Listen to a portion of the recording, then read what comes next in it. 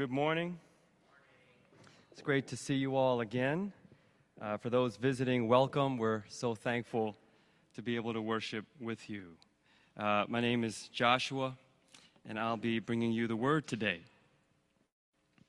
We're in a series called Empowered, and we're exploring the question, what does it mean to receive from Jesus as we follow him out in the world? Discipleship means that we're receiving the grace of our discipler and then living out that grace in life. That's empowerment. And we said that Matthew chapters 8 through 10 have a specific pattern to bring that out. Jesus does 3 healings and gives a lesson about discipleship. 3 more healings, a lesson about discipleship. And finally, another 3 healings, a lesson about discipleship. And then he sends out his followers. See, it's a pattern where Jesus healing people and bringing power into their life is what equips them for a life of faith. Well, last week we looked at the first 3 healings in Matthew 8, and we saw what kind of Savior Jesus is for us. Today we're looking at the following lesson about discipleship. So Matthew 8, 18 through 22, let me read it for us, and then we'll get into it. Hear the word of God. Now, when Jesus saw a crowd around him, he gave orders to go to the other side. And a scribe came up and said to him, "Teacher, I will follow you wherever you go." And Jesus said to him, "Foxes have holes, and birds of the air have nests, but the Son of Man has nowhere to lay his head." Another of the disciples came to him, "Lord, let me first go and bury my father." And Jesus said to him, "Follow me and leave the dead to bury their own dead." This is the word of the Lord. Thanks be to God. Let's pray. Dear God, thank you for your kindness to us this morning. Lord, as we think through discipleship today, remind us that we need you. We need your help. In Jesus' name, amen. I remember watching a comedy video of an American couple eating out at another culture's cuisine. I think it was Vietnamese or something. And when they're at the restaurant, they announce out loud things like, "I love Vietnamese food, and this is so authentic." But when the waiter comes to take their order, the man tells him, "I'll have the spring rolls, but instead of the pork, can you do chicken? And take out the rice paper and the veggies. I don't need those. And I know you usually saute the chicken, but can you switch it up today and fry it? Thank you so much. I'm so excited." And when his food finally comes out, you see on his plate a handful of chicken nuggets. And he says, "This looks amazing, exactly what I wanted." And he takes a picture.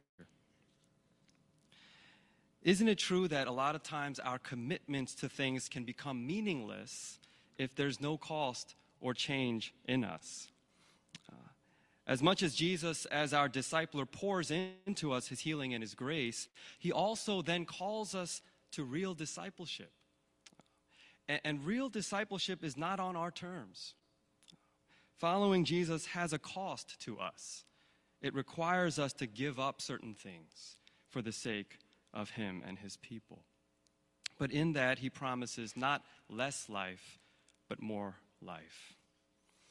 So what is the cost of discipleship? 3 points to guide us through the text. Number 1 describes overcommitment. Number 2, the disciples' undercommitment. And number 3, the commitment of the Son. First, describes overcommitment. The text begins with what seems like a minor detail in the story, right? When Jesus sees a crowd forming around him, he gives orders to go to the other side of the Sea of Galilee. But actually, this detail frames what Jesus is about to teach his followers here. Because by physically moving to the other side and escaping the large crowd, he was, in a sense, filtering out those who were not serious about him and focusing on people who really wanted to be there. And so here in this section, Jesus' lesson is that following him is not a superficial matter. And we see that more in his interactions with two individuals. First, there's the scribe. He comes up to Jesus and says, "Teacher, I will follow you wherever you go." Jesus' response is strange. He says, "Foxes have holes and birds have nests, but the Son of Man has nowhere to lay his head." Now, in order to understand this response, we have to think about what a scribe is. During that time, a scribe was a religious leader whose job was to master the Hebrew scriptures and then to write them down line by line on parchments to preserve God's word. So they pretty much memorized the whole Bible down to the grammar. And so on the surface, the scribe's willingness to follow Jesus is admirable. He's ready to learn from a rabbi. But Jesus knew that underneath this man's idea of discipleship was all about being religious and knowing theology. It wasn't about submitting to a relationship. So if Jesus were to answer this scribe on his terms, he would say something like, "Okay, come to the temple once a week, we'll do Bible study." But instead, Jesus says, if you're going to have a relationship with me, you're going to have to live like me. And I'm homeless. You're going to have to leave your religious status, the comfort of your home, your privilege, and walk with me in suffering. Was the scribe ready to do that? Or was he overcommitted to the religion of Jesus and not the person? Family of God, how often do we mistake our Christianity for Christ? See, there's a way to do all the things that God requires of us without actually submitting inside.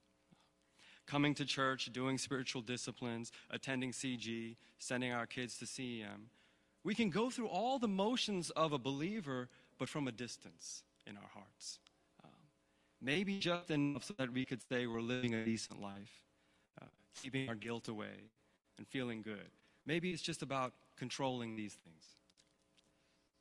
But when Jesus mentions specifically his homelessness to the scribe, he's saying that following him actually mean instability and a lack of control, even as a believer.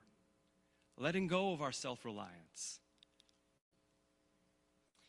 So what does that mean for us practically? It could mean in confessing our sins and our weaknesses to each other and to God, it's beyond the surface level sins or insecurities and being really vulnerable about our needs and asking for help, being willing to talk about our brokenness with our egos aside, even if we don't look as put together before him and before others. Maybe it's in being willing to move out of our comfort zones and personalities to love somebody a little better, doing things we're not used to, like being present socially or being a listening ear to somebody we don't understand. Maybe it shows up in conflicts and learning how to recognize our faults and communicate our hurts humbly in order to make connection. These are all examples of denying ourselves and stepping into places of need. But he says that it's in those moments of weakness that we experience his strength. Sometimes it's not about how well you live the Christian life in front of God and people, but it's about admitting that you can't and making room for God and others to really care for you. And then you care for others. That's the gospel way. A movie that my friends quote a lot is Good Will Hunting from 1997. I'm sure many of you have seen it. It's a story about a young man from Boston, played by Matt Damon. I think he's supposed to be in his early 20s. And he's this aggressive street dude. But he has this incredible ability to absorb information. And then he can extrapolate new ideas from that information in any subject. So he's a genius. Long story short, an MIT professor recognizes his talent and wants to work with him. But somehow this guy ends up getting arrested for beating somebody up. And so the professor pulls him out of jail and brings him to a counselor played by Robin Williams. Now, initially, this counselor has a difficult time with him because he's arrogant and rude. He thinks he knows everything. But in one scene, he's able to humble this man by confronting him with a profound truth. He says to Matt Damon's character, "If I asked you about art, You probably give me the skinny on every art book ever written. Michelangelo, you know a lot about him. Life's work, political aspirations, the whole works, right? But I'll bet you can't tell me what it smells like in the Sistine Chapel. You've never actually stood there and looked up at that beautiful ceiling and seen that. You're a tough kid. I'd ask you about war. You probably throw Shakespeare at me, right? But you've never been near one. You've never held your best friend's head in your lap. Watch him gasp his last breath, looking to you for help. I'd ask you about love. You probably quote me a sonnet. But you've never looked at a woman and been totally vulnerable. See, I can't learn anything from you, learn anything about you from a book either. If you want to talk about you, who you are, then I'm fascinated. I'm in. But you don't want to do that, do you? You're terrified of what you might say. And the young guy gets silent.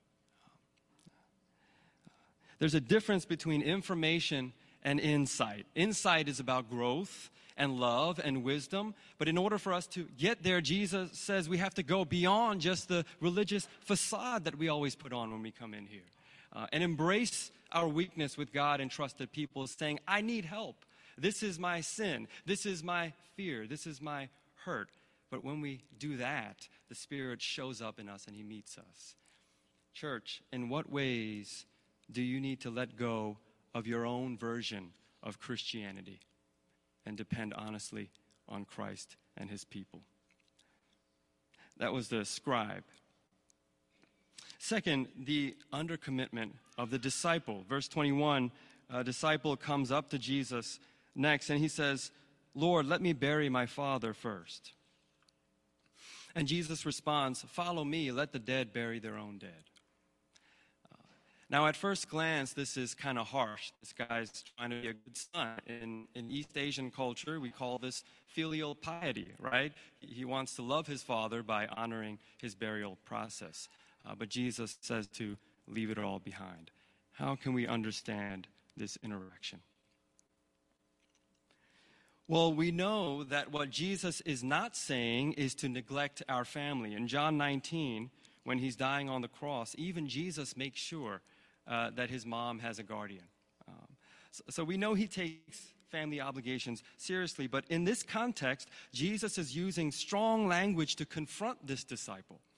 He wants this man to know that even beyond our earthly relationships, there's a spiritual reality that's more urgent for our souls. When he says, let the dead bury their own dead, he's saying there's a way to get so focused on the things of earth that you're spiritually dead. Let the spiritually dead bury their own dead. Let them invest their time and energy on earth, but follow me for life. Of course, this doesn't make Jesus' words less harsh. It's still a little offensive. But we have to remember, at this point in his ministry, he wants to open people's eyes. He wants to shift the paradigm in people's hearts. And sometimes he uses shocking language to do that. Family of God, Jesus is always pointing us to a kingdom perspective. He wants us to see that our destiny is with him and his people. But so often we narrow our focus down to temporary ambitions, earthly success, comforts, pleasure, and things like that. Even if it's a good thing like family, sometimes we put all our hope in the success of our children or our relationships, and we end up becoming more anxious or easily disappointed. What's the ultimate thing giving you a sense of purpose today? Is it your intelligence? Being smart and correct in front of people? Is that what makes you feel like you're worth something? Is it other people's approval? Of course, that's not a bad thing, but is that what has power over your mood and confidence? Whether or not people like you? Is it safety? Is it accomplishment? What do you fantasize about when your mind is wandering? What is your good life? Jesus wants to confront you with that question today, not because he wants to guilt you, but because you're made for so much more than whatever you're clinging to right now. He wants you to know that you belong in his kingdom. Imagine you're at a restaurant that serves your favorite food. It's supposed to be some of the best in New York City. But for some reason, the manager asks you to be their food critic for that day, and he's going to publish your review in the national newspaper. So the whole time, you're trying to appreciate the quality of the food, but of course, you're not fully enjoying it because all eyes are on you, and you're thinking about what to write and how to phrase your review. The next time you go back, you go with your closest friends, and it's a totally different experience. Nobody bothers you. You don't have to worry about writing anything, and you can just focus on the food together without distractions. In the same way, even good things of this life, our pursuit for love and security and success and even politics, all these things can be deeply meaningful only in light of our relationship with God and His people and His kingdom perspectives. But if these earthly pursuits become our ultimate focus, if they become the sole basis of our identity, then we'll always feel unfulfilled and incomplete and pressured. Jesus wants to rearrange our lives, not as a handyman to fix a couple things, but as a renovator, breaking down our idols and rebuilding us into what we're meant to be with Him at the center. I love that we have so many babies in our community here. Happy birthday to Amelia. She just celebrated her first birthday. It's a gift, right? And it's always inspiring to watch couples' lives transform once the child comes into the picture, getting rid of their plants, their furniture, their workout gear to make room for this tiny human. I went to a friend's house one time. I said, "Man, this used to be your gym." He said, "Yeah, the baby sleeps here now." Well, that's a beautiful thing. Jesus asks you, child of heaven, is He big enough in your life that you find yourself moving things out of the way for Him and His people? Check yourself. What's defining you today? Go to Jesus and ask Him to shape your life around eternal priorities, what He thinks about, and ask Him what you need to loosen your grip on in your time and energy, and He'll draw near to you. Which brings us to our last point, the commitment of the Son. Well, our text ends there, but something I skipped over is back in verse 20. Jesus calls Himself the Son of Man for the first time. That phrase, Son of Man, comes from Daniel. It's an Old Testament prophecy about a Messiah who's supposed to come and bring a new kingdom. He's supposed to have dominion over creation. But in our text, Jesus says the Son of Man has nowhere to lay His head. And so it's a paradox, right? The Son of Man is supposed to be this conquering king, but here He's homeless and He's suffering. And we begin to see in Matthew that the way in which the Son of Man is going to bring new hope for His people is not by huge armies or triumph or anything like that. No, He's going to do it by giving Himself up. And later in chapter 20, He says, the Son of Man came not to be served, but to serve and give His life as a ransom for many. Church, yes, discipleship is costly. As we said, it requires embracing weakness in the church. And it requires breaking down idols before our King. There's no such thing as a casual follower of Jesus. But I don't want to just leave us there today. How do we find help to be able to live like that? And the answer is we look to the Son of Man. Jesus never asks you to do something that He hasn't already done for you. Even before you think about your commitment to Him, He wants to show His commitment to you. He was so joyful for you that He rearranged His whole life, leaving heaven, taking on human form, human pace, and human scars. Infinite God, limited to human fragility. And He went to the cross completely alone. But as He was dying, He prayed for you, unconditionally saying, Father, forgive them.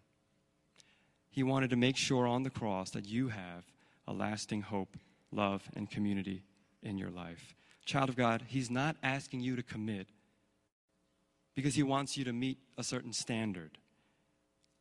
No, it's because he wants so much more for you. He wants you to be finally seen and safe and free in his grace, and for you to participate in his project of healing those around you. That's why he calls you. And in that journey, he will continue to commit to you, even when you mess up, even when you're far away. He will always pursue you because you're that precious to him. See Jesus' tender heart for you and allow that to help you take a step towards him and others in real discipleship, one day at a time. Let me close with a verse from one of my favorite hymns. I've quoted this before from Henry Light. This is what he writes. He says, Jesus, I my cross have taken, all to leave and follow thee. Destitute, despised, forsaken, thou from hence my all shall be. Perish every fond ambition, all I've sought or hoped or known. Yet how rich is my condition, God and heaven are still my own. Amen. Amen.